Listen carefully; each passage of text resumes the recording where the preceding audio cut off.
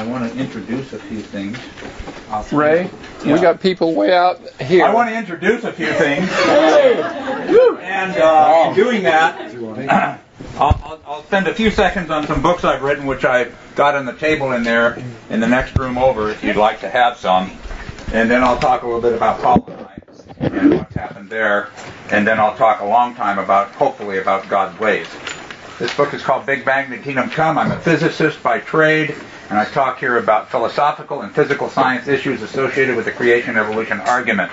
I don't think I need to tell you what side I take on it, but it's completely written for lay people, okay? So it's completely understandable. It's my wife's favorite book that I've written. This book here, called A Season for All Time, talks about a specific season which Jesus mentioned. It talks about the sprouting of the fig tree and all the trees, the fig tree being Israel, all the trees being the bloc of the Soviet Union and all the other Soviet-associated countries that came to life in 89 through 91, and how that we might be living in the time when we'd actually see the kingdom of God come. I've been around different places talking Ray, at camps and conferences. You keep using the mic because they can't hear you. I'll keep using the mic. Like I said, this book here is Answer 73 Tough Questions. And this book is a book which is helpful for those of you that are new in the faith, or you get confronted by friends or something like that about your faith. This book is helpful to you. It answers questions like, Christianity is for wimps. Christianity is just a crutch. Is there any such thing as absolute truth? How can I know there's really only one way? Where do babies go when they die? Blah, blah, blah. Lots of questions like that. My son thought it was very, very helpful for him. He said, Dad, that's the best thing I've ever heard you say. And this book talks about an opportunity for missions that we now have and presented to the church.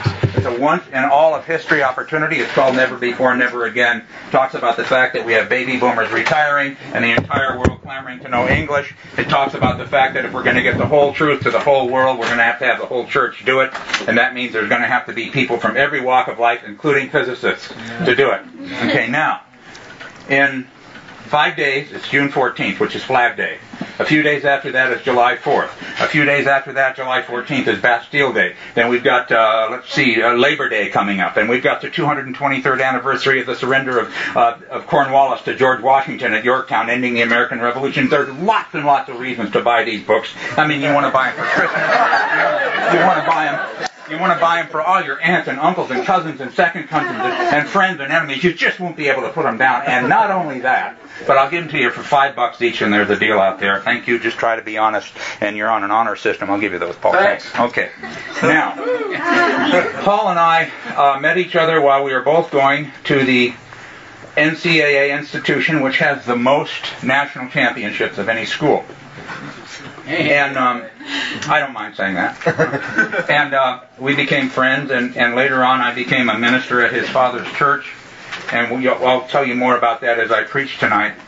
But as Paul said, we've had a 40 years plus friendship, and I consider him as my longest lifetime friend, and it's a privilege for me to have such a friend. He also happened to be the best man at my wedding, which was in 1972. And I'm still married to the same girl.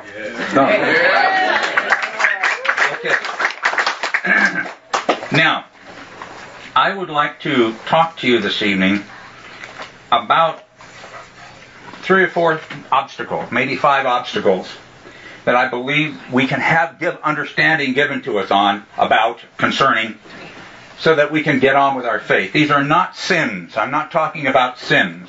I'm talking about things that slow us down and bother us. And I'm asking that the Lord can give us help in that tonight. And I'm going to say the title of this message is Meanwhile Back at the Ranch. Or, if for those who don't know something that far back, I'll say what Jacob said when he woke up after having had an experience with the Lord, and he said this: God is in this place, and I knew it not. Will you say that with me, please? God is in this place, and I knew it not. Say it again. God is in this place, and I knew it not. Now, I hope to be able to encourage you if you think you can't be forgiven, if you think God can't fix your situation, if you think you must endure some kind of eternal punishment or purgatory for whatever you did or didn't do, if you think God isn't doing anything with you, if you think God doesn't understand you and your needs, and many other things like that. I'd like to address those sorts of things. God is in this place. And He's not very far from any one of us, as Paul wrote in the book of Acts. And we can actually feel our way for Him and find Him, it would say also in that same particular passage. And the first issue I want to take head on, and hopefully give you a good number of examples. First of all, an example from Scripture, and also possibly some examples from my own life. And by the way, when you guys start to preach and teach, try to bring examples from your own life and experience, because you own them, and because they can come with more authority. Try to bring examples from Scripture and examples from your own personal life. Now, it's okay to use other people as well, but they don't carry the same weight as something you've actually gone through for yourself. So start to remember those sorts of things, and you'll find out you'll have a wealth later on from which you can draw when God calls you to preach and to teach. The first thing is the Apostle Peter. And the issue we want to deal with right now is failure. How many of you have ever failed at something? Okay. How many of you feel that you are free to fail again? Okay, that's okay. About 60% liars. That's not too bad. That's reasonably good. Okay. I want you to go to Matt 16, please, if you would. Matt 16. Genesis, Exodus, Matthew. Can I get a little bit of light on? I can't quite read here. Thanks, Paul.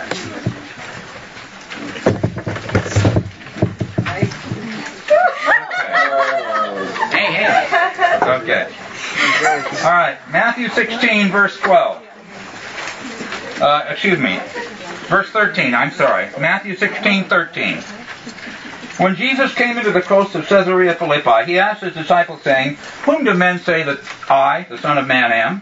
And they said, "Some say you're John the Baptist, others Elias, others Jeremiah, or one of the prophets." And He said, "But whom do you say that I am?" And Simon Peter answered and said, "You are the Christ, the Son of the living God." And Jesus answered and said to him, "Blessed are you, Simon, son of John, for flesh and blood has not revealed it to you, but my Father which is in heaven. And I say also to you that you are Peter, and upon this rock I will build my church, and the gates of hell shall not prevail against it. And I will give unto you the keys of the kingdom of heaven, and whatsoever you shall bind on earth shall be bound in heaven, and whatsoever you shall loose on earth shall be loosed in heaven." Then He charged the disciples that they should tell no man that He was the Christ. Now, Jesus has given something to Peter here which is very, very, very significant.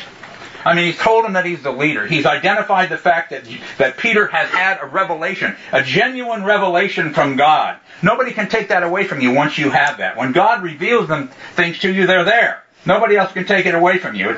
It's something that God did, not something you tried to think up or not something that you tried to make happen. And the Church of Jesus Christ is built upon a confession based on a revelation. The confession that Jesus is the Son of God, and that has to be revealed to us. Let me ask you this question. Why in the Bible is there no gospel according to Jesus? We have Matthew, Mark, Luke, and John. Why do we need them?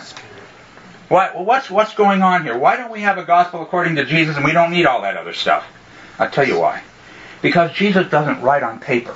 And He doesn't write on stone. He writes in the fleshy tables of the heart. That's where He writes. And that's the only place He writes. And that's what Jesus is talking about here. We need to have a revelation of who the Son of God is in our heart. But that is available wholesale. Anyone that wants that, anyone can have that. Anyone. Now Jesus has He's told Peter that he's been blessed because he's had a revelation. He's told Peter that he's the leader. I'll give you the keys of the kingdom of heaven, okay? And whatsoever you loose shall be loosed, and whatsoever you bind shall be bound. He told him that he's the leader. Now let's look a few more verses down here. Verse 21, "From that time forth began Jesus to show His disciples how that He must go to Jerusalem and suffer many things of the elders and chief priests and scribes, and be killed and be raised again the third day. Then Peter took Him and began to rebuke Him, saying, Be it far from you, Lord, this shall not be unto you. But He turned and said, Get thee hence, or get thee behind me, Satan, for you are an offense to me, for you do not savor the things that are of God, but they that be of men." Now this is 2 minutes after he's been told that he's been blessed and that he's a leader. Think about that. Think about that. Jesus told Peter that he was the guy. He was the man. And 3 minutes later, he calls him Satan. Man. Praise the Lord. Ooh. That's kind of tough. Now, by the way, it gets worse. It gets much worse for Peter. And I want to go into that, and then I want to show you what Jesus does to restore him after he fails miserably. Go to Luke chapter 22, okay? Genesis, Exodus, Luke. You can do it. Luke chapter 22, verse 31. Luke 22:31. If you don't have a Bible, that's all right. Maybe you can look on with a friend. If you don't know where it is, open your Bible anywhere. Sit up and look spiritual. I'll read it to you, and no one will know it. Okay, verse 31 of chapter 22. And Jesus said, Simon, Simon, behold, Satan has desired to have you, that he may sift you as wheat. But I have prayed for you that you don't get sifted. Is that what it says? No, it doesn't say that. It says, but I have prayed for you that your faith doesn't fail. And when you are converted, strengthen your brothers. He didn't pray that the trial would go away. He prayed that Peter would make it through it victorious. He prayed that Peter would win in the end. He didn't pray that they would be kept totally from this trial, that he would just sort of be handled with kid gloves all the time and that sort of a thing.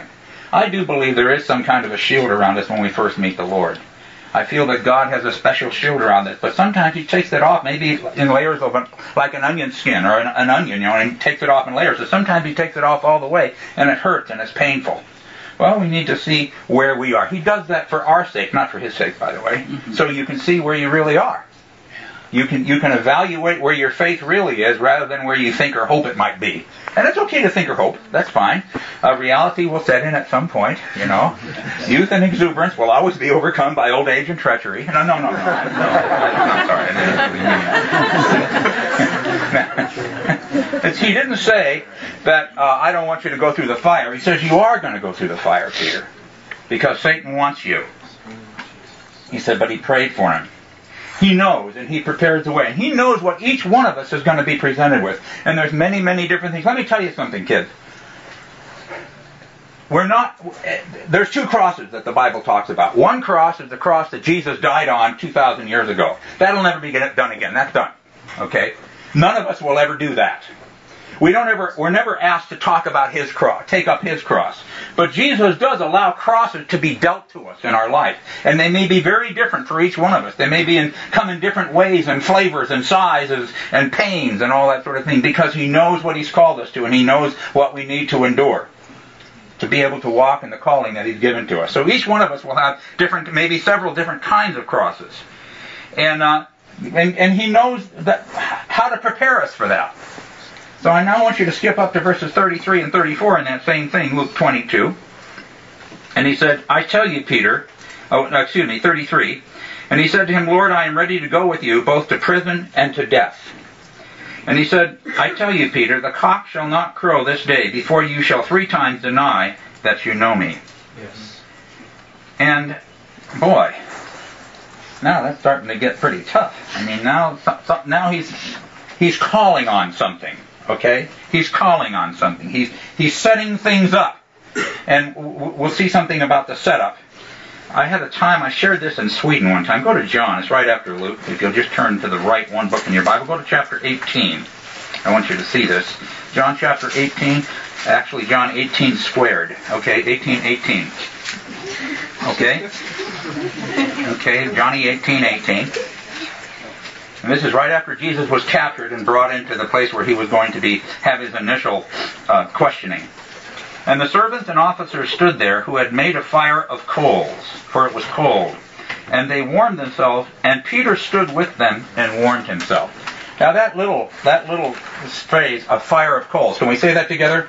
A fire of coals. Let's say it again. A fire of coals. Okay, now that is only found 2 times in the entire New Testament. One is here, and one is in a little while later I'll get to, but I want you to remember that. I've been asked to speak at this church in Sweden, which was part of a school that I was going to be speaking at called Torchbearers. I don't know, maybe some of you have heard Torchbearers. And I got there, and I was really agonizing about what I would say, and I had prepared this message about a fire of coals, part of which you'll hear tonight. And I was really struggling. And when I got there, they had to move the entire church out of the church building because it was so cold they couldn't do it. It was in the wintertime, first week of January. And they had to move it up to this big room where they had this big fire with coals in it And it was the only time they had ever met there. They'd been meeting there for like, I don't know how many years, every Sunday. But this was the only time they'd ever met in the room where there was a fire of coals. Okay, and as I was preparing in the morning, this woman came and knocked on the door. She was I had just gotten there the night before. They had this massive windstorm and everything was out, power was out. I did calculations on the way back in the bus, and I calculated and estimated that more than 30 million trees were knocked down that I could see just from both sides of the road on the bus. By the way, I was able to estimate. It was the worst storm they'd ever had in recorded history in Sweden. And this woman knocked on the door. I was in the room. She said, Dr. Rempt, she said, we're really glad to have you here, but we're not going to be in the chapel this morning. We're going to go upstairs where we've got a fire of coals ready so that we can all be warm enough to have our worship service. So that was it. It was God loves us enough to give us little kisses. Do you understand that? My wife prayed for half a banana one time, and somebody came and knocked on the door and gave her half a banana. I'm serious. My son, my 3-year-old son, our dog was accidentally poisoned by some people that were trying to kill another dog, but killed our dog, and it just really hurt him. It just crushed him. It was a golden retriever. He was 12 years old, the golden retriever. My boy was 3. And so we started to pray. And every night he would get down by his bed and he said, Dear Jesus, please give me another dog just like Sandy. Okay, just like Sandy. 2 years later, on Christmas Day, this actually happened. Some people called us and said that the Lord had woken them up in the morning and told them to give James a dog. Whoa. Thank you, Lord. The prayer of a little child. The prayer of a little child. Oh, yeah. Okay, so we know what happened. Peter, now let's go to the verse 56 of Luke 22. You got to go back now. Keep one portion of your anatomy in John 18 and go back to Luke 22 if you would please, okay? I'd appreciate it if you do that. We've got to move right along now. It's getting really serious. Okay. Verse 54 of Luke 22. Then they took him and led him and brought him into the high priest's house, and Peter followed afar off. And when they had kindled a fire in the midst of the hall, and were set down together, Peter sat down among them. But a certain maid beheld him as he sat by the fire, and earnestly looked upon him, and said, This man also was with him. And he denied him, saying, Woman, I know him not. And after a little while another saw him, and said, Thou art also of them. And Peter said, Man, I am not. And about the space of 1 hour after, another confidently affirmed, saying, Truly, this fellow was with him, for he is a Galilean. And Peter said, Man, I know not what you say. And immediately, while he yet spoke, the cock crowed. And look at verse 61. This is one of the most gut-wrenching scriptures in the entire Bible. And the Lord turned and looked upon Peter. And Peter remembered the word of the Lord, how he had said to him, Before the cock crowed, you shall deny me 3 times. And Peter went out and wept bitterly. Now I want you to put yourself in Peter's shoes, okay? I want you to see who he was at this point and what was going on. He had left everything and followed Jesus for 3.5 years, roughly, give or take a month or 2 or whatever it is, but about 3.5 years. He had been in he'd been in the inner circle. He had been in when Jesus raised the girl from the dead. He had been at the Mount of Transfiguration when Jesus' garments became white and glistening and so forth, and they saw Jesus talking with Moses and Elijah. He had raised the sick. He had raised the dead, healed the sick, cast out demons. He had seen amazing miracles done. He had been there the whole time. Peter is not a lightweight. He was there the whole time. He had guts. When none of the other disciples wanted to jump out of the boat, he jumped out of the boat and walked a few steps on the water until he got scared. He was not a wimp. He was not a wussy. He was a man's man. He had had all this experience. He tried to cut the servant of the high priest's servant head off and only got the guy's ear in the Garden of Gethsemane, okay? Nobody else had the guts to draw a sword and try to fight against those guys. This guy's not some wimp. I mean, he understands what's going on. He tried to save Jesus. And of course, he didn't understand things at that point, but he did the best he knew how to do, which was horrible, but he still did something, okay? Turn to the person next and say, at least he did something. Come on. All right. Now, put yourself in Peter's place. then Jesus is going to go and be convicted, with the whole thing with the people saying, oh, give us Barabbas and crucify Jesus. They took him away and they crucified him. And the last words that Peter is aware that Jesus ever heard him speak, and if you look at this in Mark 14, don't go there, but I just crossed my heart and all that, it really is there. It says he was cursing and swearing, saying that he didn't know him. The last words Peter is aware of that Jesus, the person he'd given all for to follow for 3.5 years, he was blankety blank blank blank blank blank blank blank blank. I don't know the guy. Okay? Now that's pretty serious stuff. And now Jesus is dead and there's nothing he can do about it. Now, if that were the case with you, where would you be? Would you be pretty far down there? I think I would. Man, he really failed. I mean, this is not the mini failure. This is your full-on failure. Okay? This is the big failure. This is the big one. All right? Now, we know that in Luke 24 it says that Jesus appeared to Peter, but we don't know what they said. We just know that he appeared. But let's see how now Peter was restored by the Lord Jesus Christ, because I want you to see this. Now listen to me. I want you to turn to the person next to you, and I want you to tell them, this whole time I thought he was talking to you, but now I found out he's talking to me. Go ahead and say that.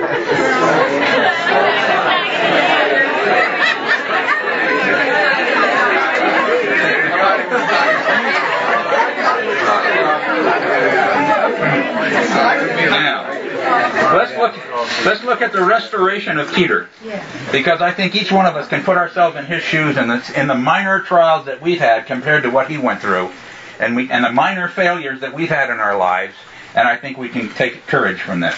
Johnny 21:9, okay? And it's very interesting to me how that the Lord brings us back to the very same place. God, this is so good. He brings us back to the very same place, and lets us do it over again. He lets us do it over. John 21:9. And as soon as they were come to land, they saw what? What did they see? John 21:9. What does it say? Say it again, please. Where was Peter when he denied the Lord? At what? A fire of? Thank you. And now where did Jesus bring him back to? Fire of coals. Now, you remember the story of Jacob, how that Jacob deceived. He and his mother, Snare, supplanter and snare got together. That's what those names mean, Jacob and Rebecca, by the way. If you name as Rebecca, sorry, but that's what it means. Snare and supplanter got together and figured out how to cheat Esau out of his birthright and out of his blessing. Yeah. Okay? And that's a pretty bad thing. He said, who are you, my son? And he said, I am Esau, your son. He said, well, you sound like Jacob, but you feel like Esau. I guess I'll bless you. I mean, he was old and blind and didn't know what else to do, and so forth. And then later on, much later on, he found himself wrestling with an angel. And Jacob was reasonably determined, and he said, let me go. And he says, I won't let you go until you bless me. And he says, what's your name? What's your name? You missed it the last time we asked. You couldn't get it right, but have you got your name down yet? You got it down now? What? My name is Jacob. He said, well, now it's going to be Israel. He brought him back to the same question. Now that was for correction. This is for restoration. Now we're going to see how God restores. And that he restores. John 21:9, there he is. At a fire of coals. Okay. It's really easy to judge Peter. I found myself guilty of judging some of these apostle guys, kind of making light of it and so forth. They had some tough stuff to do. You know why? In my opinion, this is just my opinion now, the reason that the walls of the New Jerusalem had the names of the 12 apostles written in them, the foundation of the walls, is because, I believe it's because those guys had to learn one of the most difficult lessons anybody's ever had to learn. And that is, they could relate to Jesus in the flesh. I mean, he was actually a touchable person. They could come and ask him questions and everything. He was a real person, alive. They didn't have to try to have any faith in anything at all. All they had to do is go and talk to him. And then later on, he was gone. And now they have to learn how to relate to him when he's not there, at least in bodily form. And that's a tough lesson. None of us have ever had to do that. We haven't had to do that. So Peter here, there's a fire of coals laid and fish on it and so forth. And by the way, the one thing that Jesus did for his disciples after he was raised from the dead, the one thing is he cooked breakfast for them. Yeah! Oh, I love it. I love it. Yeah. He cooked them breakfast. Wasn't any big miracle thing. Wasn't any big preaching thing. He just cooked them breakfast.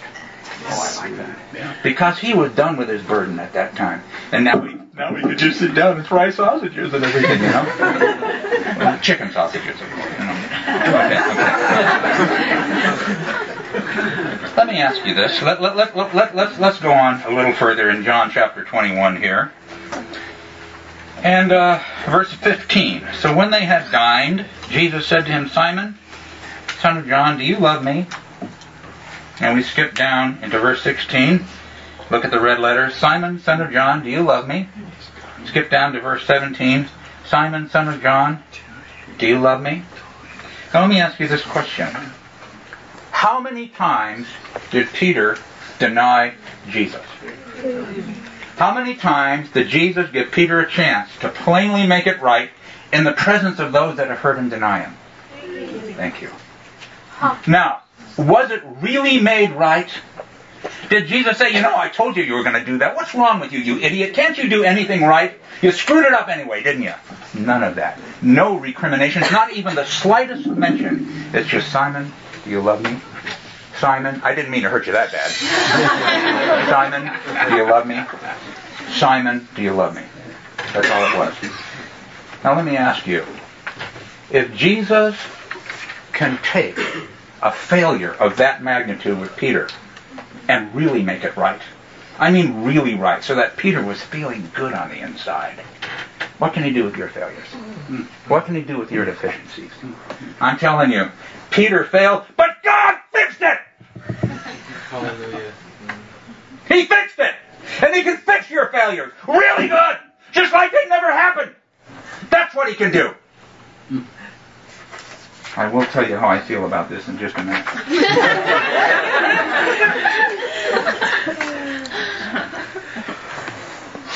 The prodigal son was out there. And he was spending off his inheritance and lots of riotous and loose living.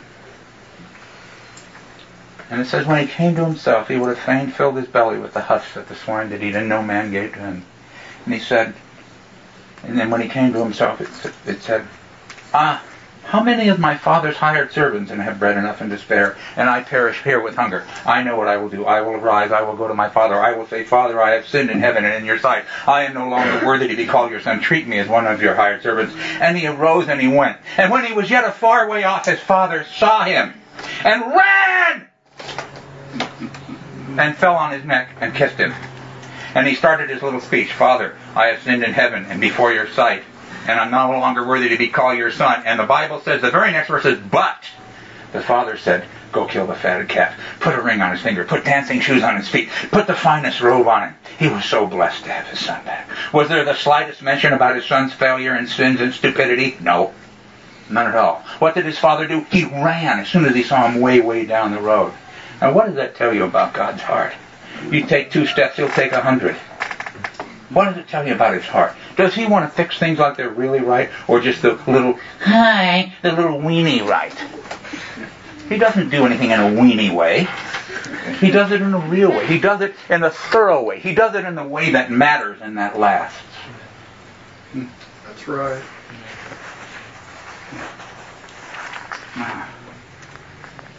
I got involved for a couple of weeks in some doctrines. I shouldn't have been involved in this. Was a long, long time ago in the 60s. And I was able to make it right with everybody except one guy who was a Marine who had gone to Vietnam. And this was in the days when there weren't any phone cards and weren't any cell phones or anything like that. It was very difficult to phone someplace, especially to Vietnam. And I cried out to God. I said, God, please, please, I've got to get in touch with Carl and tell him to stop this stuff. And as I was praying, he called me from Vietnam. Thank you, Lord, for letting me be clean on that. This wasn't 2009 where you can call Vietnam for 3 cents a minute or whatever. This is where making a call like that was a significant thing. Yeah. Okay? But he let me get clean. He let me get clean. Let's see, God wants every one of you to stand in front of that mirror when you get up in the morning, when you're brushing your teeth, and look into your own eyes and like what you see. And I'm not talking about being beautiful or handsome. I'm talking about the fact that you're square with everybody and that you spoke the truth and you didn't back down and it feels good. Yes.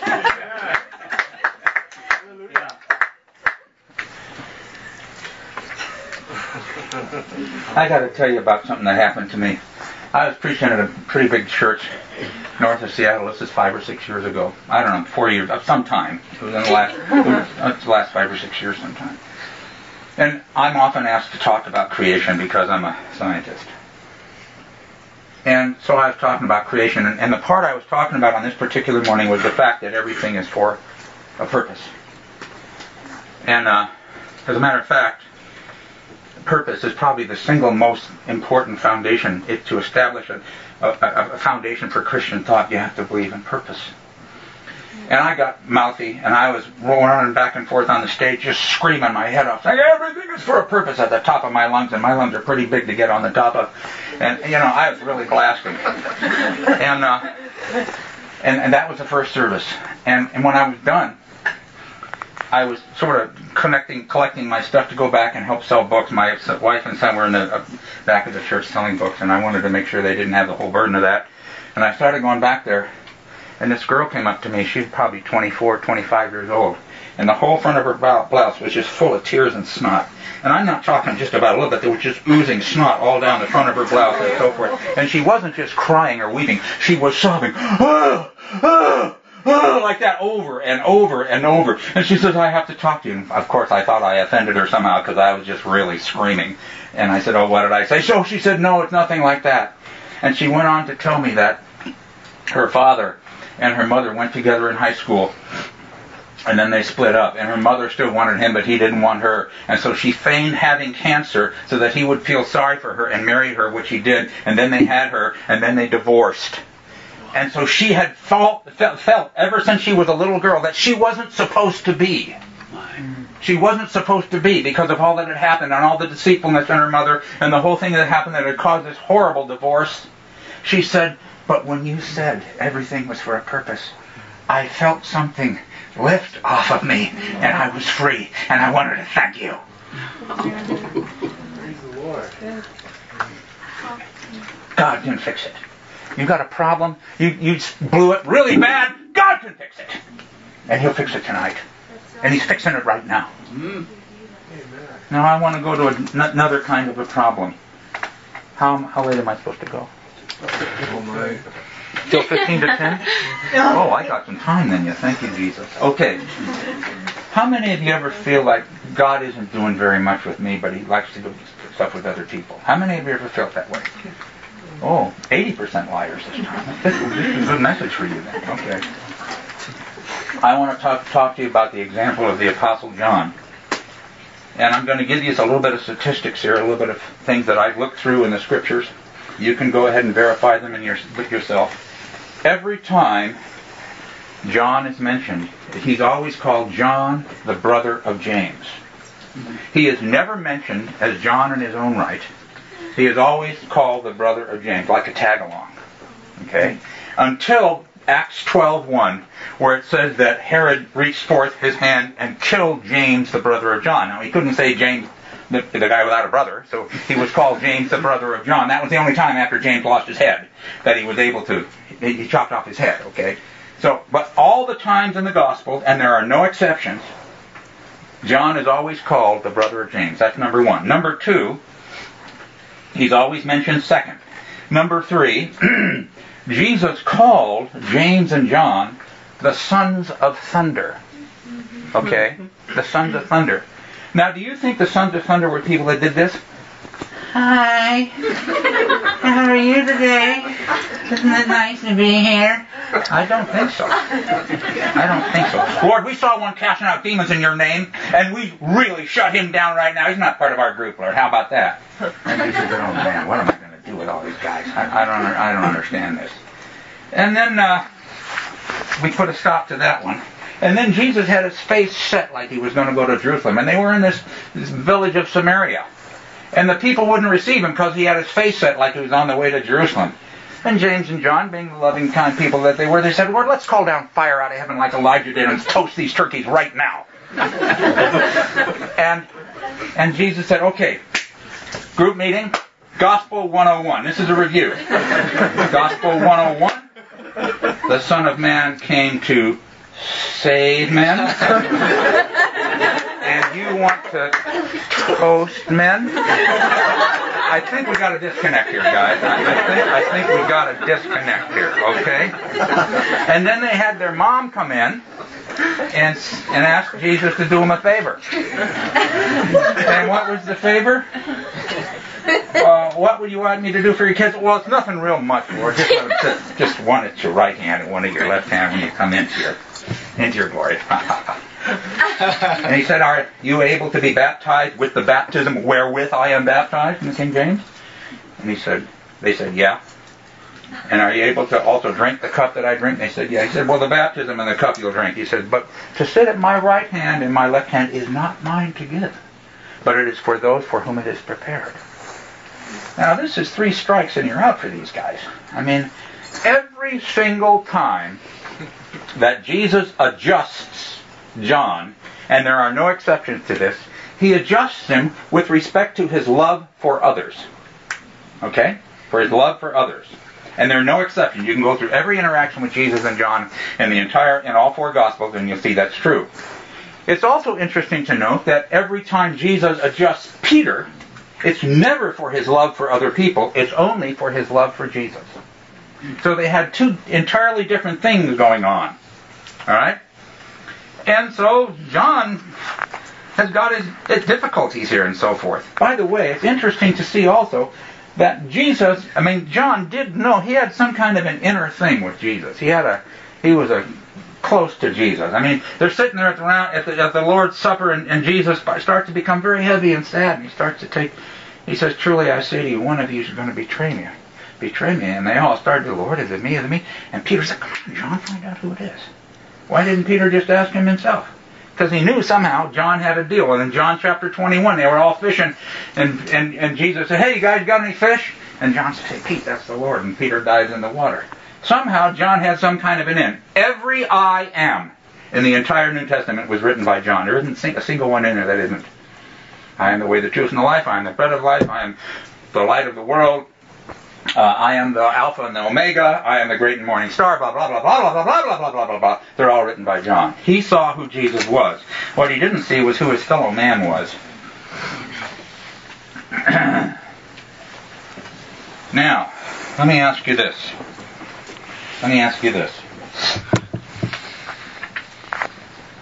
In his later days, John wrote his contribution to the New Testament.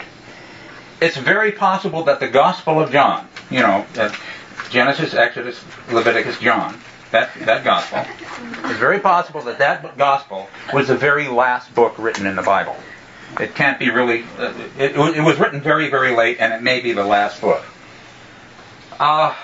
So John contributed later on in his life in terms of his scriptures, his 3 epistles, his gospel, and then the book of Revelation, which was given to him on the island of Patmos when he was being persecuted and exiled, essentially. He contributed later. And you know what John became called in the early church? What was he known as? The apostle of what? Little children, one another. Little children, blank, one another. What? Now, let me ask you this. If God could take a fire calling down, arrogant, whatever, position-seeking guy, and change him from that, son of thunder, to the apostle of love, can he take you and your situation and make you into something that's really wonderful and beautiful? Can he do that? He can do that. See, God may be working in you and you don't see it. You may still be back at Gospel 101 trying to call down fire, and God's going to lead you to a place where you're going to become a very loving person. Okay? That's where He's going to lead you to. Let me give you a few examples of this so that you can see this. When I was youth minister at his father's church, a bunch of kids went to Arizona and came back, and there was a big car accident, and 2 were killed. 1 died in my arms, and some others were very seriously injured. 1 girl was in a coma for about 3 months. That's Connie Olson. And I don't know if you've ever ministered or been around someone as they're coming out of a coma. She came out of the coma. But when somebody comes out of a coma, they act like a little baby. I mean, you have to retrain them. They learn real fast. I mean, it doesn't take years and years and years to learn again, but they just act like a little baby. Well, I went to see her in the hospital. It was in Albuquerque. I think it was Albuquerque.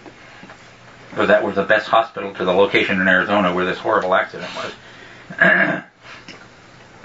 And she was sitting there, and she was in her bed, and I was feeding her what I remember it was butterscotch pudding. I was just feeding her stuff. And I'd stick this spoon in her mouth, and she'd let it dribble all down her mouth. She's probably 18 or 19, dribbles all down her mouth, and I'd scrape it up and cram the thing back in her mouth again, and try to get this thing to work. But what I didn't know was that behind me, standing in the door of the room, was a nurse. I didn't know that. I just went in there to try to help her with her lunch.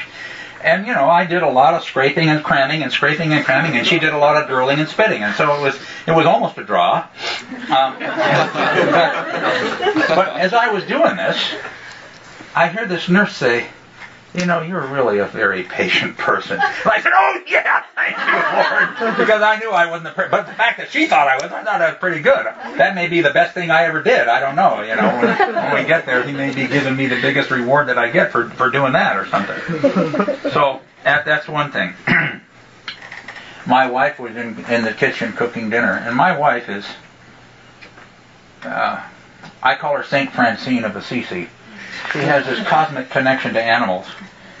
She and her sister and her sister's husband and her sister's 2 oldest kids and my 2 oldest kids were going from Newport Beach out to Catalina Island one day, and they ran into some porpoises. Now, it's not unusual to come into maybe 15 or 20 porpoise, but this was 300 or 400 porpoise. So they all went over to the side of the boat and put their hand down, and of course the porpoises only wanted to touch my wife's hand. Nobody else was good enough. They all wanted to sort of put their nose up against her hand as she held it over the side of the boat. We're up at a little place spending our anniversary one day. She's out on the porch just humming and making coffee or whatever it was she was doing, and this wild bird just comes and lands on her shoulder. That's the kind of person she is. Okay, and so she's preparing dinner, and our 2 grandkids, our 2 twin granddaughters, are sitting in the couch in the living room, and our house is very open, so the kitchen is sort of open to the living room. And one of them says to the other, I think Grandma's Jesus.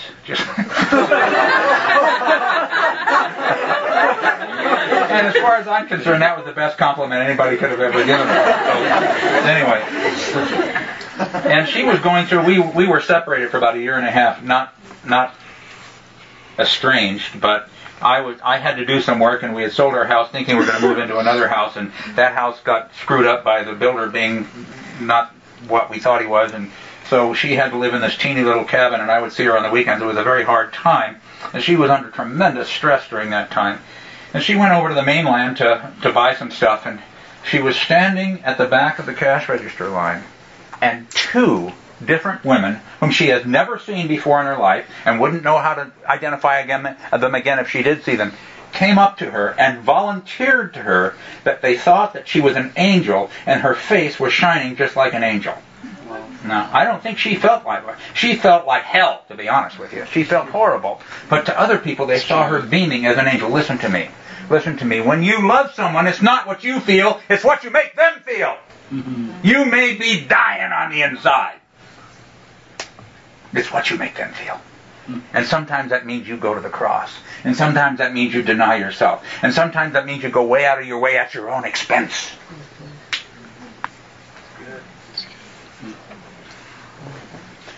in the Jesus movement, there was this big revival, and one of the trails that I sort of blazed was being able to speak in the high schools. And I spoke in all the high schools in the area on a weekly basis, either before school, at lunch, or after school. So sometimes I spoke 6, 8, 10, 12 times a week at these different high schools. We'd go in and pass out big boxes of Good News for Modern Man. The kids would start to sing, get saved, filled with the Holy Spirit right in the classrooms. It was so much fun. God, it was fun. Man, it was fun.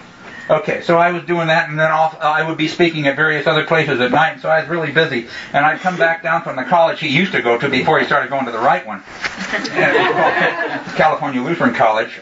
He repented of it, though. That's okay. And I was up there at some Bible thing up there and speaking, and I came back, and I got back about 2:30 in the morning, and I had to get up at 6 to get ready to go speak at some school in the morning, and I was really dragging. And I mean, I was dragging. I was in his dad's garage where I used to sleep. The garage was converted into a nice place. It wasn't, oil and all that stuff. So I was sleeping in his dad's garage. I got up down on my knees by the bed, and the Lord saw where I was, and I started to pray. And it was like the Lord was saying this to me. Thank you very much, Ray. Don't need your prayer today. Thank you. And it was like He whisked all my prayers away. He said, I can see that you need some joy. And so it was like He took a 55-gallon barrel of joy and dumped it on me. Now, that actually happened. And what happened was I started to smile. And I started smiling like this, and I have to go like this every night before I went to bed because my face ached because I was smiling so hard. Okay? I smiled, and I go into the class, how's everybody today? And I was smiling, and I couldn't stop smiling. It lasted for about 3 months, okay? And somebody wrote a tract about it called Living Water, and has this picture of this guy with this big smile on his face like that. God knew what I needed. Do you understand? I didn't know what was going on. I was tired. I was exhausted. I was just dragging, like I said, but God knew what I needed. One final one, just to encourage you a little bit.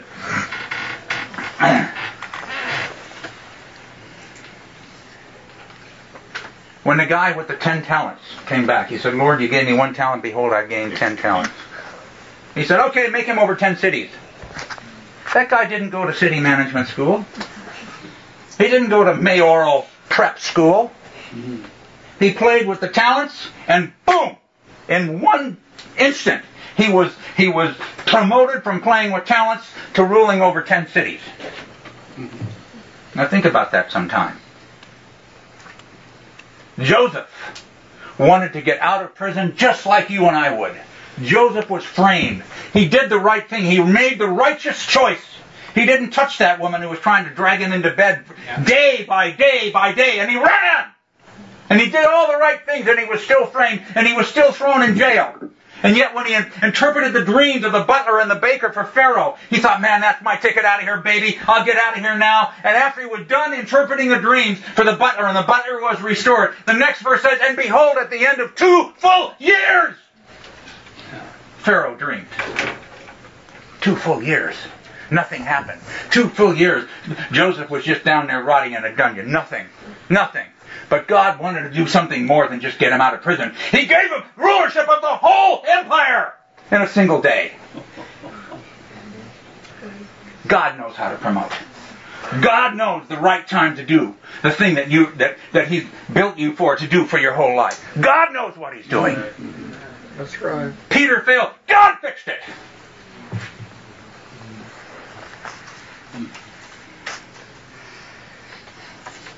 I want to tell you something. Many of us feel that we have a long way to go. But I've got news for you.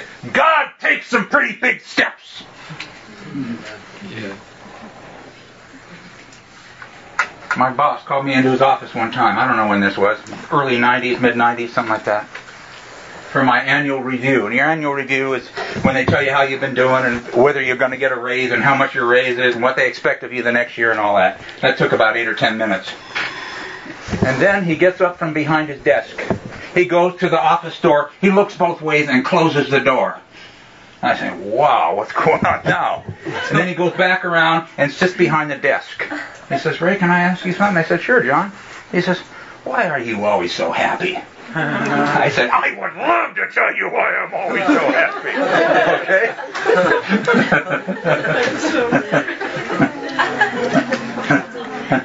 Okay? God can do it. God knows where you are. He understands where you are. You may be being stretched. He sees it and feels it more than you do.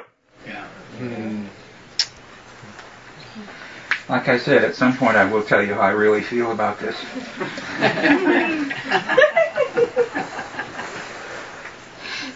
You know, these guys that we've been talking about are apostles. I mean, they're foundations in the wall of the New Jerusalem. They're pillars of the faith, and they had the same kinds of struggles. Go back to John 21 now. We'll see something about Peter and John together.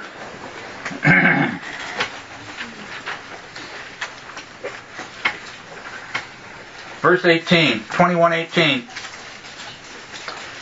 Jesus is speaking here. He said, "Verily I say to you, when you were young," he's speaking to Peter just after he's restored him, just after he's given him 3 times the opportunity to say that it's okay, that he loved him. "When you girded yourself and walked where you wanted, but when you shall be old, you shall stretch forth your hands, and another shall carry you where you would not." This he spoke to signify by what death he should glorify God. And when he had spoken this, he said to him, "Follow me." And Peter, turning about, seized the disciple whom Jesus loved following, which also leaned on his breast at supper, and said, "Lord, who is it that betrays you?" Now that's John. And Peter, seeing him, said to Jesus, "Lord, what shall this man do?"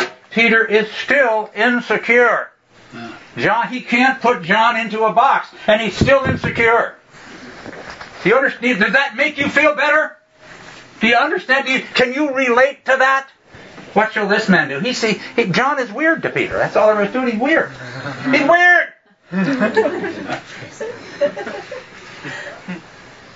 Yet in Acts 3:1, after they were both filled with the Holy Spirit on the day of Pentecost, they went up to the temple together to pray as was their custom. Oh, I like it.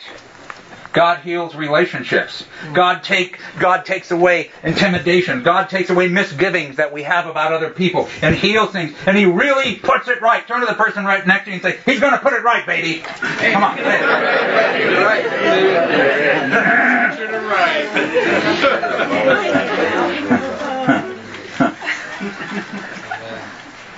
Yeah. Oh man. It's almost 9 o'clock. I've got to move here. Okay?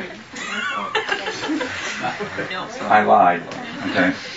Now, the next thing I want to talk about, we talked a little bit about failure. We've talked a little bit about God doesn't seem to be doing something in me. We talked very briefly about brothers, God putting people back together. One of the things God asked me to do recently, about 2 years ago, was to write down a list of, He didn't ask me to do it. I felt it in my heart. I want to make it clear. I heard no voice. To write down a list of people that I thought I needed to reconcile with. And the guy that I really didn't want to call, the guy that I had done some really stupid stuff to, I didn't want to call him. I called the guy. I finally got the guts to call him. I called him. And I said, "Hey." Get the mic close. Mic close here, please. We'd like to move the mic close if you would. Testing, please. We are now testing for the mic. Okay, this is definitely a mic test. All right. I can do that because he's my friend. Okay. And so I called this guy, and I said, I did these stupid things. He says, "Ray, I don't even remember it."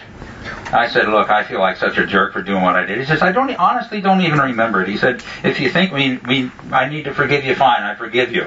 He said, "But I honestly don't remember, and it's great to talk to you again, and how's Pam, and blah, blah, blah, blah, blah, blah, blah." I said, "Thank you, Lord." Thank you, Lord. Okay? They may not all be like that, but that was the one I was the most afraid of. Okay? Because I was a jerk. And I'm just a little less of a jerk now. So, okay. The Apostle Paul, and now we're going to get into something where we have what I like to call a paradigm shift. We've been walking down a road with a certain understanding, and God is waiting for us to see something else. And we want to hang on to this understanding, but God has something far better for us over here, but we want to hang on over here because that's what we're sort of committed to, and we're sort of proud of it, or we're in some way connected to it in a way that it's hard to let it go. Let me tell you something. When you ask something of God, when you need something from the Lord, what you do is can I have... here's one here. The promise book. I'll take the Bible promise book. Thank you very much. When you pray about this, you want a husband or a wife or a career or a German shepherd or whatever. I don't know what it is. And when you pray about it, you have your hands open. Yeah. So the Lord can take that out of your hands if He wants to. If you don't have your hands open, you got it like that, you're lying to God.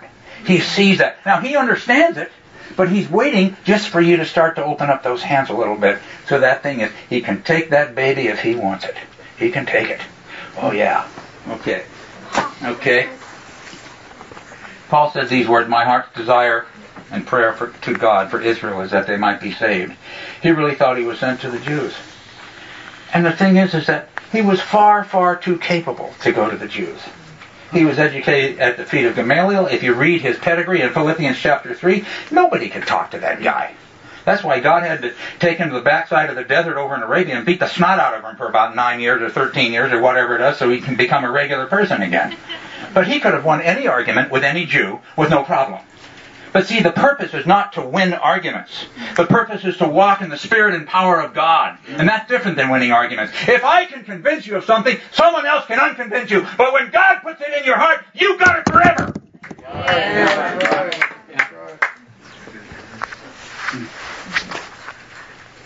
Educated at the feet of Gamaliel, a Hebrew of the Hebrews, of the tribe of Benjamin, circumcised the 8th day, considering the righteousness of the law blameless. Who could say that? Paul did. Man, that guy must have been really tough to talk to. Must have been a real so-and-so. I'm not going to say any more words than that, because I've already run out of all my lifetime rations of swear words, so I'm going to try to be a very good boy. No, I don't swear much, that is. Okay. And I do try to obey the speed limit sometimes. Okay? All right. But in the end, God sent Paul to the Gentiles. Yeah. And Peter, who was a tough, blue-collar worker, comparatively uneducated Hebrew from Galilee, which means circle of the Gentiles, was sent to the Jews. Okay? He was the guy that God sent to the Jews. The guy that was completely unqualified to go to them. Master, knowest thou that thy saying offended the Pharisees? Leave them alone, they're blind leaders of the blind. Did he go to him and say, oh, I'm so sorry I offended you? They let him alone.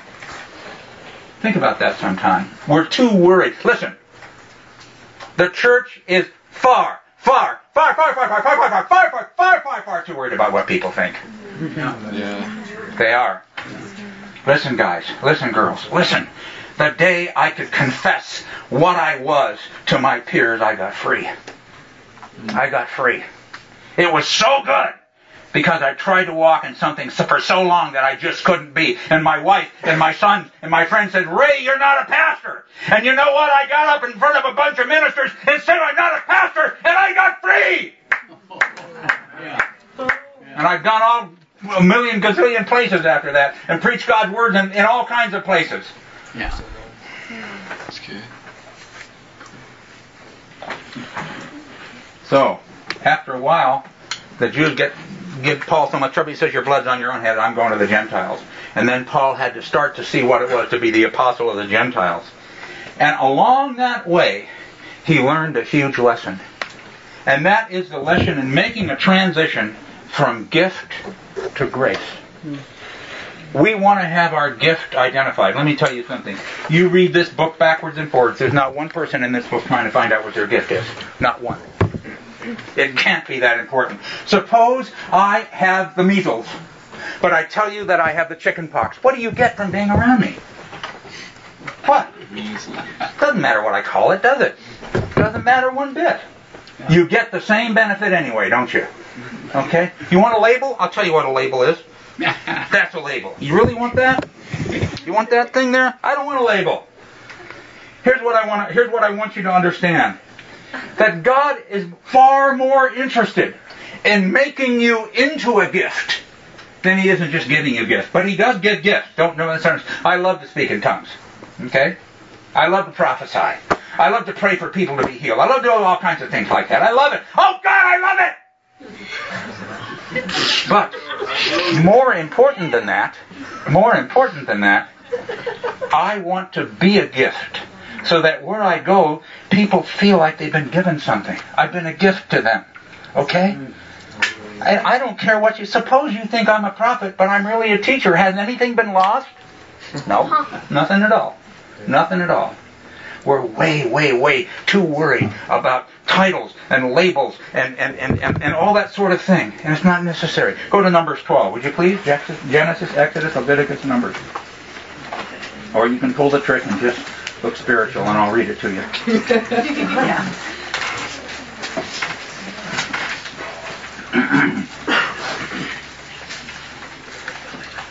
Numbers 12:1.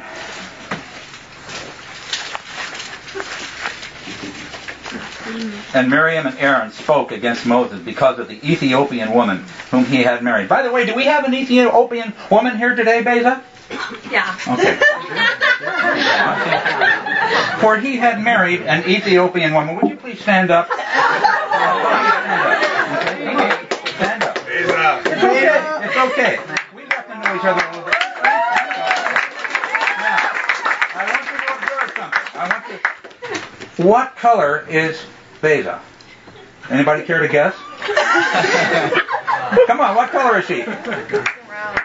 Black. Thank you very much. I just wanted you to see that. Moses had married a black woman. God didn't curse him for it. I brought a message once in Africa called "God Don't Make No Trash." Yeah. God don't make no trash. Black is just as beautiful as white. Yeah. No difference. As a matter of fact, if you look in the book of Revelation, it says, John says, and I beheld a great number, a great multitude that no man could number, of every kindred and tongue and tribe and nation. You take part of your earthly identity with you when you go to heaven. That's right. Yeah. He had married a black woman, and they didn't like it because they were prejudiced. And they said, has the Lord indeed only spoken by Moses? Verse 2, chapter 12. Has he not spoken by us? And what does the next thing say? And the Lord heard it. She didn't like it either. And the Lord heard it. Say that with me. Come on. And the Lord heard it. Turn to the person next to you and say, and the Lord heard it. Oh, yeah. Oh, yeah. Now, the man Moses was very meek. Above all the men which were upon the face of the earth. Who wrote that? Who wrote that verse? Now, either he is an arrogant so-and-so, or he truly is the meekest man on the face of the whole earth, and he has enough meekness to be able to say this without the slightest hint of pride. I choose to believe the latter. Somebody wrote John Wesley a letter one time accusing him of being filled with malice and pride. And he wrote back the guy, and this is what he said. Of malice, hey bud, how you doing? He didn't say that. He said this. He wrote the guy back, and he said, of malice, I have none. Of pride, I have too much. I think that's an excellent answer. Okay? And the Lord spoke suddenly to Moses and Aaron and Miriam and said, come out, you three, under the tabernacle of the congregation. And the three came out. And the Lord came down in the pillar of the cloud and stood in the door of the tabernacle and called Aaron and Miriam, and they came forth. Now let's hear what God puts the premium on. What does he really look for? And he said, hear now my words. If there be a prophet among you, I, the Lord, will make myself known unto him in a vision, and will speak to him in a dream. My servant Moses is not so, who is faithful in all mine house. You want to be a servant instead of having a label, and God will honor that. God wants you to be his servant. And what that means is you can find yourself stepping into all different kinds of things. I might be a spiritual father to some. I might have some kind of apostolic input to some. I might have prophetic input to some. I might have a teaching input to some. I might have an evangelistic input to some. I might have a whatever input to some. But my desire is to serve the Lord. It isn't try to say, I am a munchy crunchy. I don't want that. That's not where I am, okay? I don't want a label like that. And it sure felt good when I just confessed it in front of a whole bunch of other ministers one time. Paul had to find himself saying, but by the grace of God, I am what I am. In the end, it's all going to boil down to the grace. You could be asked to do some things. It doesn't matter what your label is. Can you find the grace to do it? And can you find the grace to do it with the right attitude, knowing that your Heavenly Father is waiting for you there? Yeah. That's the thing. That's the real thing. God wants to make you into a gift. Turn to the person next to you and say, are you a gift, baby? Come on. Now turn back to the other person and say, you better believe it. You better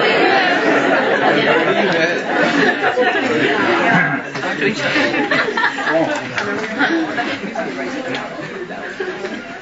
the final step for Paul, at least as well as we understand, this is only by extra biblical knowledge. We don't have this actually from the Bible, but tradition has it that Paul had one final grace to overcome, and that was a chopping block, where he put his neck down on a block and lost his head. Now, I don't know. I don't like to think about that kind of thing, but maybe some of us in this room, maybe me or you, are going to have to be asked to do that sometime. To say, you will now renounce your Lord or I'll blow your brains out. Well, get to blowing then, because I'm not going to renounce it, That may happen to some of us. I don't know. I would think it would be surprising if it were to happen in this country, but it might. But what I want you to understand, gang, listen, this is so important, is that God knows what He's doing. And He knows what He's doing even when you don't think He knows what He's doing. And He knows what He's doing even when you don't feel Him not doing what you think He should be doing or hope He might be doing. And He is for you. He is not against you. He is for you. And you can please Him. The commandments of God are not grievous. They're not grievous. So I hope in some of these things, in some of these examples we've used this evening, the 3 or 4 that we've covered, that you can see what God is after. And sometimes it feels like He's not there. Now, let me say that when it says that my yoke is easy and my burden is light, the word for easy there in the Greek is kratos, and it could be translated pleasant.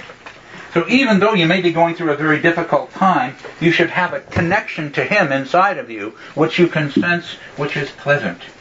You're not, are you still there, Lord? No, it's not that at all. God wants to give you something in there so that you know. So something that sits there and cries Abba, whether or not you try to make it cry Abba. Do you understand what I'm saying? That's what He's after in all of us. He wants to give you the witness of the Holy Spirit within you that you're a child of God. So there's no longer a question to you. So that you become the owner of your own faith rather than allowing your faith just to be wrapped up in your church or your tradition or your parents or your teachers or your college or your whatever. He wants you to own your own faith. Yeah. And that happens when the Holy Spirit comes inside of you and starts bearing witness with your spirit that Jesus Christ is the Son of God and that you have been born again. Yeah.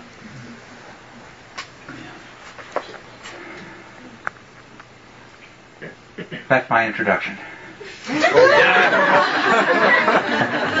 And now I'm going to get into the meat of God's. No.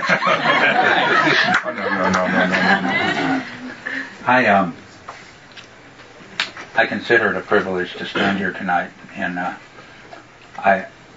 Paul and I have a special relationship together, a special friendship. That's true, but I hope you see who you have in Him. He is. You don't find many like Him. In your whole life, you won't find many like Him. So get what you can from Him while you can. And treat Him like He's been God's gift to you. Yeah. And you'll find out that God will bless you if you do that. Amen. He didn't ask me to say that. He's going to pay me later. No. He didn't ask me to say that. All right. He none of that at all. Okay. But Paul is a man who has paid his dues. And Paul is a man who has consistently loved the Lord and loved the Lord's people at his own expense as long as I've known him. Yeah. And that's a long time. Pardon? Microphone. We can't hear you. Oh, microphone! Yes, I'm sorry. Paul is a person who has consistently loved the Lord at his own expense for more than 40 years as long as I've known him. Yeah. Okay. What I'd like to do now... What I'd like to do now is have every head looking up, every eye opened, and I'm going to pray, and then we're just going to let the Holy Spirit do whatever it is that He wants to do. And when we're done doing that, we'll dismiss the meeting. But I don't know how long that's going to take. Okay? So we're just that's how we're going to do it. So we're just going to invite the Holy Spirit here now to come in and seal some of these things in our hearts and to give breakthroughs to those that need them and so forth. Okay, every head looking up, every eye open. Thank you, Jesus. Thank you that you send us the Holy Spirit. Thank you. Thank you, Lord, that you send us the powerful Holy Spirit, the Spirit that that transforms us, Lord. The Spirit that it doesn't matter what we've done or how bad we are or how little our faith has been. You, Lord, you're after us and you want us. And we say, Lord, we surrender. We surrender tonight, Lord. We surrender. And we ask that you would break through each one of us with your love. And establish us in your love. Lord, there are some here tonight who just need to sit here and let God love them. And they don't want to do that, Lord. They think they have to prove something to you. But Lord, they don't. They can just let you love them, Lord. And there are others here that have things to say that they need to stand up and say. Lord, let them do it. Give them the boldness. Give them the courage, Father. And Father, let us all leave this place in such a way that the things that were shared tonight will be sealed in our hearts and that we will walk with them. And let this be some kind of a milepost, if you would. If it would please you, Lord. So that we can go from beyond here knowing, Lord, that you take our failures and you fix them. And that you work even when we don't think you're working. And Lord, that you put us together with our brothers and our sisters. And Lord, that we can have the changes that come over us. The things where we really need to change in the way we look at things. And you'll do that for us. Thank you for being so gracious. Thank you for giving us the supply that you give to us. In Jesus' name. Amen. Amen. Now I'd like you to bow your heads. And I'd like you to raise your hand if you'd like to have prayer. Would you do that, please? Okay, now. Thank you, thank you, thank you, thank you, thank you. Now I would like to have the rest of you who are not raising your hands look around, and if somebody has their hand up next to you, I'd like you to pray with them, please. I'd like to have you pray with them. And those of you that know how to pray with people, if you see people with their hands up, go do it, baby. Go do it.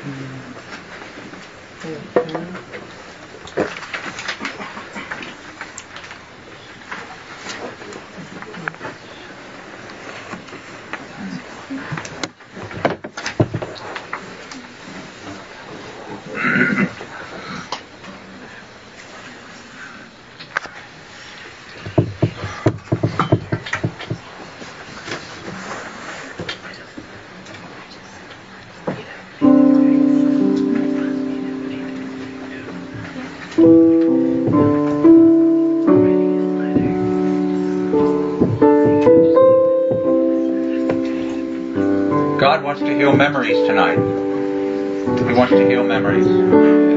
Scars. Scars in our hearts from the past. He wants to heal them. He wants to make it like it's never been there. God wants to heal bodies tonight. Migraine headaches. Back pains. He wants to heal them tonight. Just let the Lord sit there and love you and heal you. God wants to heal hurt that's been done by relationships, and He wants to open the door to restore damaged and broken relationships.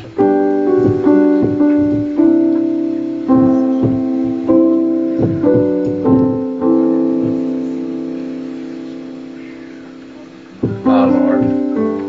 Lord. And some of us just need to know, oh Lord, that you want us. The Lord says to you tonight, I want you. I want you. You're important to me and you're precious to me. I want you. And I want you to know that I want you. I want you to know that I can make things completely right and completely restored. And you can walk out of here tonight restored in your heart.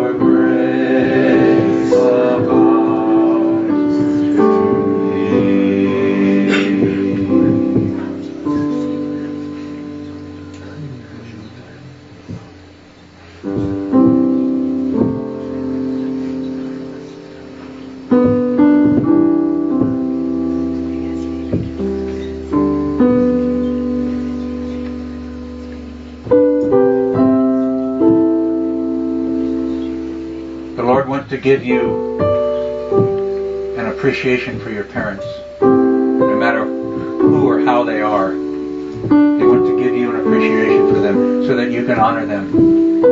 There may be some of you here tonight that don't respect your parents. Well, we know that respect has to be learned, but earned, but honor can be given. That's right. And the Lord wants you to treat your parents in an honoring way. Thank them. Dead noses smell no roses. Make sure you thank them for everything you can think of to thank them for before you can't thank them anymore. Let them go to be with the Lord, or to go to their reward with the satisfaction of knowing that you saw something good, that you appreciate all that they'd ever done for you. He wants to challenge you with that, and He wants to enable you and empower you to learn how to thank your parents and honor them.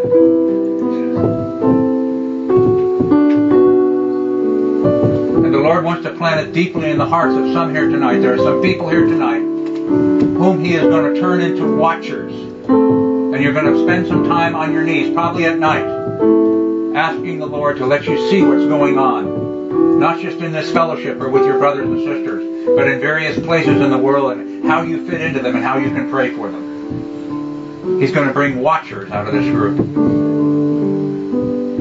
And some of you here tonight that have that have no confidence in your own ability to speak or preach, He's going to be sending you. And you're going to be sharing the gospel in places where you'd never thought of. And He's going to use you in that way.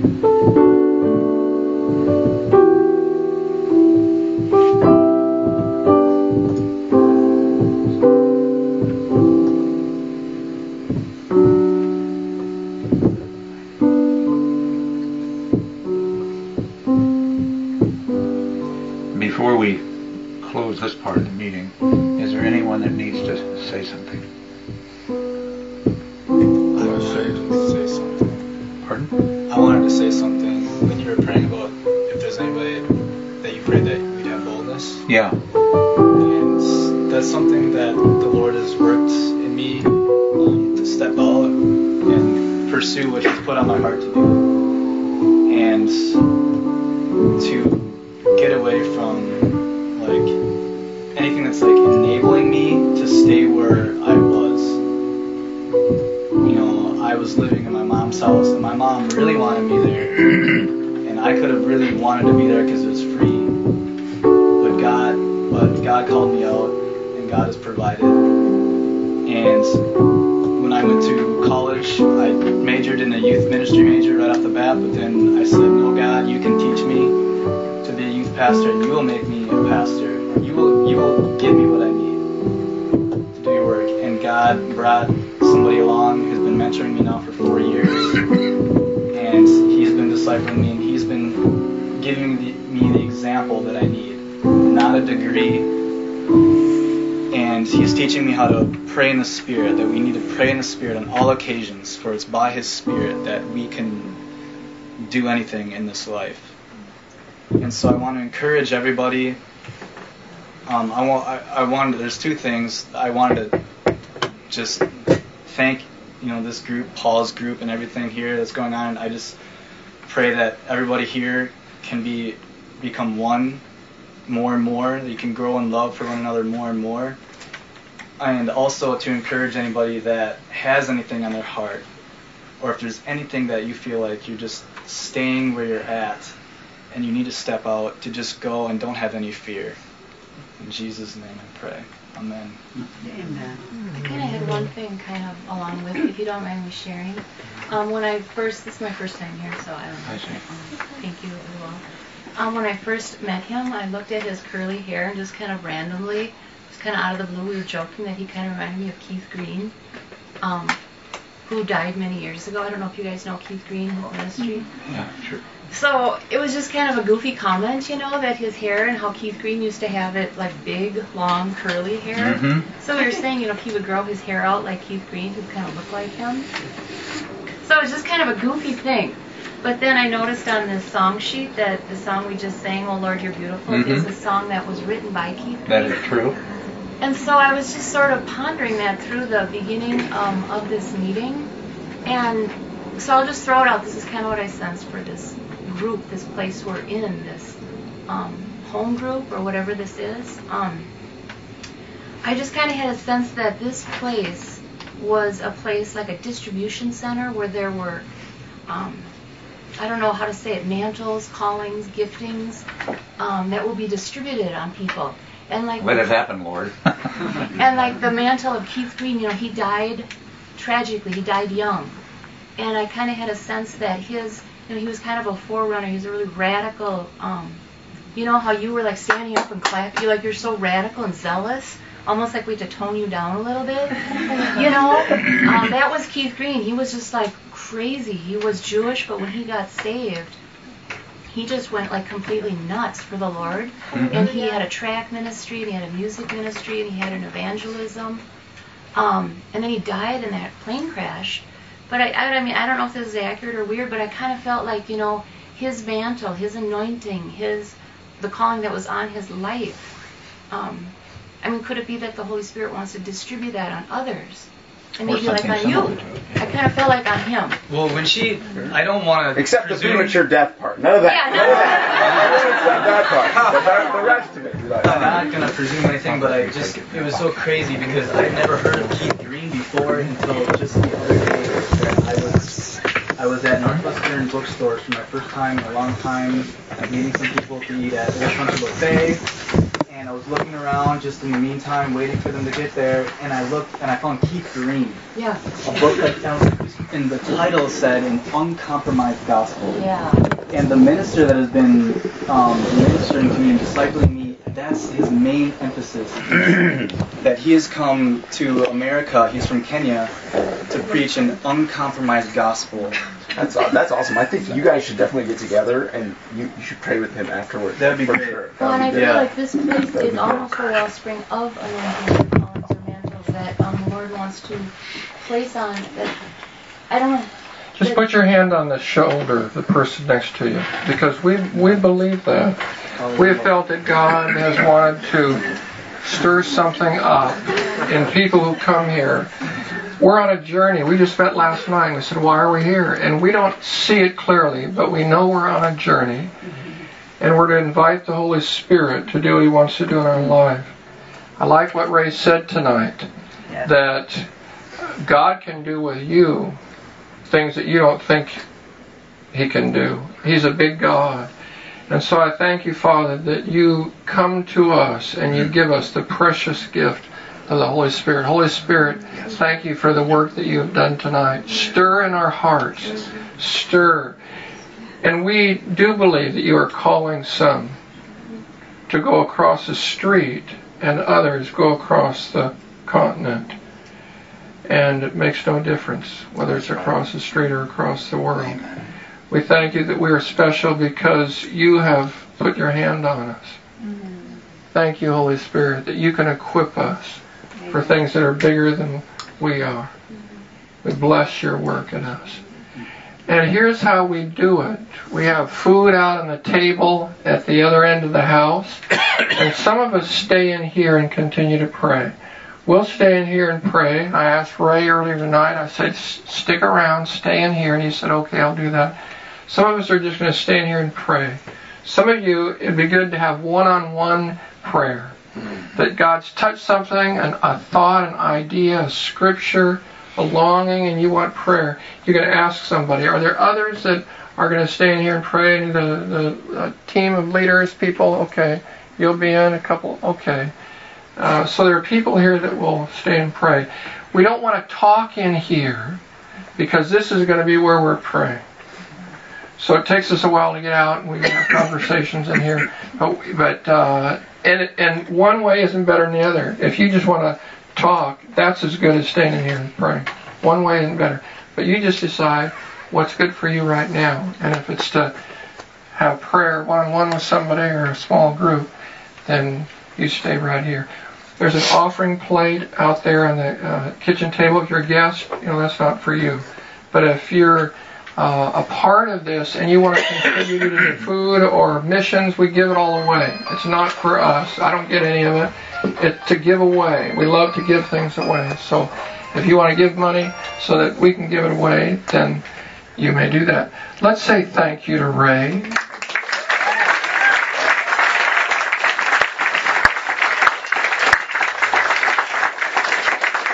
He spoke into my life when I was young and not quite as crazy as he was. And he spoke a lot of truth, a lot of scripture into my life. And that contributed to light the fire in me. Because I was much more cautious. I was much more timid. And I'm not there anymore. Thanks. You know. So if you don't have money along to get the book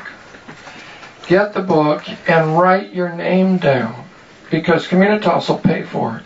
If you would like to take all the books home, but you don't have any money, you'd like to take them, and you'd read them. Don't just take them. But if you really will read them, I read them. If you will read them, and you don't have the money, if you have the money, pay for it, because you'll like it more. But if you don't have the money, then take them, and we'll pay for it. But you got to sign your name so we know how much to give them, right? Right. Can we bless him and pray for him and give him some words? Do you have time for that? We'll do it right now. We'll do it quickly. But we won't take a long time to do it because I've kind of promised some people have to leave right at 10. It's hard for them to get out. How would you like to walk from here through this crowd to the other side? It's hard to get over. A lot of human beings in here. So it's put your hand on them if you're close to Ray. Thank you. Now, if God gives you something, it might be a picture, it might be a feeling, it might be a word that just passes through. You step into it and you'll find that more will come. We prophesy according to our faith, the Bible says. And if you haven't done it before, this would be great. You know, if you've never done it before, that'd be cool for you to step out and give it a try. Start with something easy like, I appreciate, and you say something that's very obvious about him, and then it shifts into prophetic word. Okay?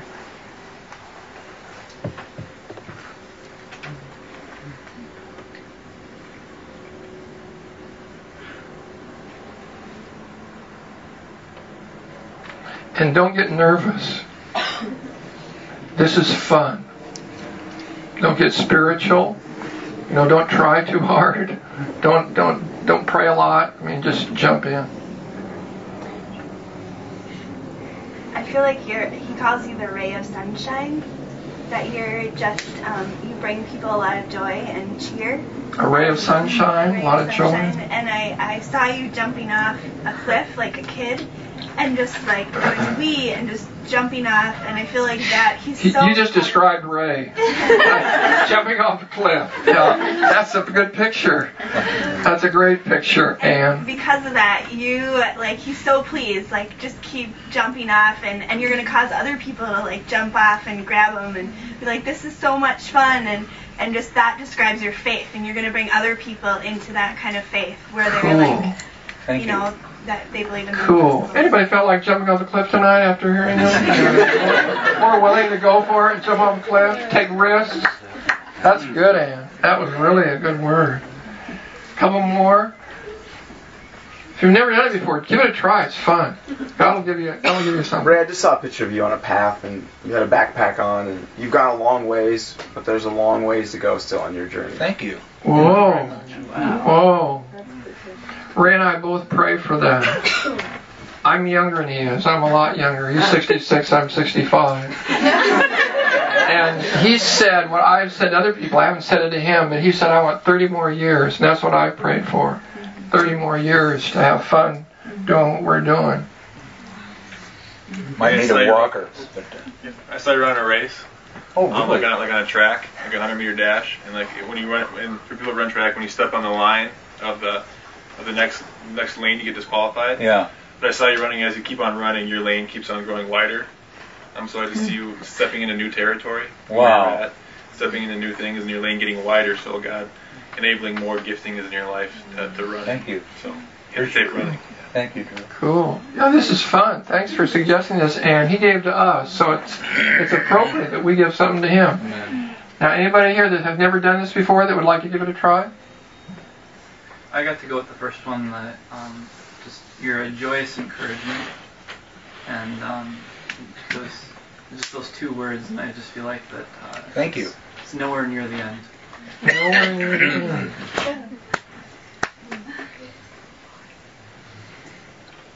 I just see when you speak, I just saw like a picture of like arrows coming out of your mouth when you speak, but not only do the arrows come out of your mouth, but they hit dead center bullseye, like where the arrows land.